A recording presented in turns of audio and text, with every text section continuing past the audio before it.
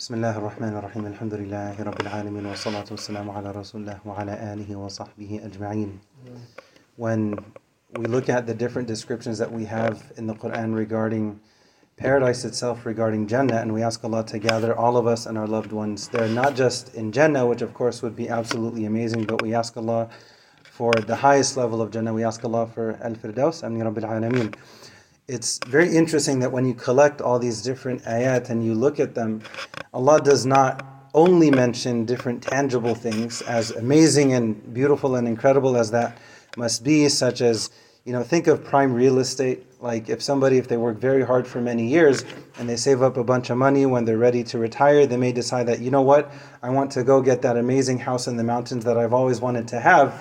Yes, it may be a bit expensive because of the view and this and that, but, at that point, it's worth it. Prime real estate, I've been, working towards it for so long. Now, I want to have that. I want to experience it. It's interesting that regarding Jannah, Allah talks about, elevated gardens and these amazing scenes that Allah describes. Part of the reason for that is for us to feel inspired by that that sounds so amazing, I want to go there.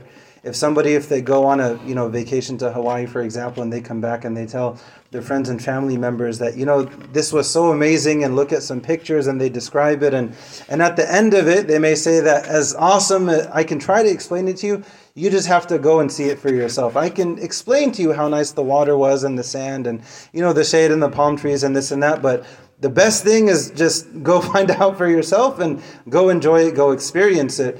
Allah doesn't just describe, the fruits of Jannah and, these amazing tangible physical descriptions of it, which even then, at most, we can try to imagine it. But when, we think of pomegranates in Jannah, we have some type of a reference in dunya. We have, pomegranates, we have anar, right, in Farsi, and in this life that we have access to, we love it, we appreciate it. What's beautiful, though, is when a person's heart is connected to the Quran. Now when they have a pomegranate, it's not just a pomegranate, it's a reminder of Jannah. It's a reminder of, this is amazing. I wonder what the pomegranates in Jannah are like. Ya Allah, I thank you for this pomegranate, and I asked you for the pomegranates in Jannah as well. All of a sudden, it's much more than a fruit that costed $4.99 from the store, whatever the price may be. Now it's a reminder that, wow, that I'm thankful for this, and I want what's better. I want what Allah has in store in Jannah. There are these tangible descriptions, but there are also intangible descriptions, things that you can't necessarily touch and feel. For example, in Surah Al-Fatir, Allah describes people when they enter Jannah. They say, Alhamdulillah alladhi adhaba anna al-hazan. They thank Allah for their emotional state.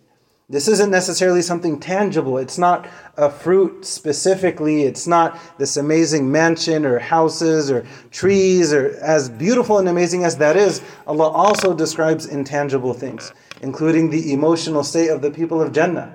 Right? In this ayah, Allah says that when they enter Jannah, they say, Alhamdulillah, they thank and they praise Allah, the one who removed any and all sorrow from our hearts. Alhamdulillah, alladhi adhaba anna al-hazan. So there's the physical stuff to appreciate, and there's also the emotional side of things to look forward to. Imagine there's no depression in Jannah, there's no anxiety, there's no worry, there's no stress, there's no debt, there's no PTSD, there's no this, that, or the other. Alhamdulillah alladhi adhaba anna al-hazan. This is supposed to motivate us that, as difficult as the dunya may be, especially in connection with that specific thing, I want to go there because there, this pain, this challenge, this difficulty does not exist. So let me put in a little bit of effort here so I can go there. The last thing that I'll mention, and this is something that it always stands out to me, it's very interesting that Allah also describes things socially and how people talk in Jannah. Not necessarily regarding what they're going to sound like, regarding their voices. لا يسمعون فيها لغوا ولا تأثيما لا يسمعون فيها لغوا ولا كذابا. You're not going to hear any foul speech about anything from anyone ever. Right? There's no lying in Jannah, there's no vain talk in Jannah, there's no gossiping in Jannah, there's no backbiting, no slander, none of that. So even socially, everyone is on the same page. No one is, secretly saying something about someone, or, talking out of the side of their mouth regarding that person or this or that. That does not exist in Jannah. So if we want to get there, right, illa qilan salaman salama, right, this place where just even socially everything is peaceful and happy and joyous, it sounds like a vacation on top of a vacation, not just an amazing scene, right? Because someone may go to whatever, some hotel or some beach, and then someone is rude to them.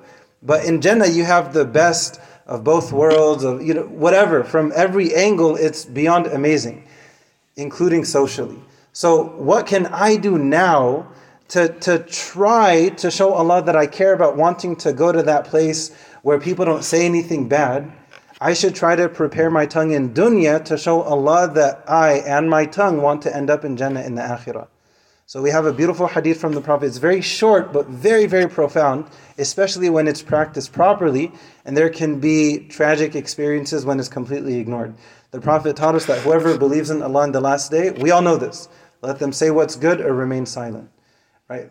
The intention should be, I want to practice that now because Jannah is not free. So if I want to qualify to make it there, where people only use their tongues in good ways, let me prepare now. Let me put in that work now to show Allah that I care about going there. Let me try to practice this concept now to show Allah that I care that much. And it's a very simple concept. Your words, your tongue, it doesn't weigh that much in terms of ounces, right? But there's a lot of good that can come from it and also a lot of bad. So let's make the intention. Reminder for myself first and foremost, we're not talking about the next year, month, week, even 24 hours, just for the rest of today. Let's make the intention to say what's good or remain silent. We ask Allah to help us to do so. Amin. Rabbil Alameen. Wa akhiru da'wana alhamdulillahi rabbil alamin.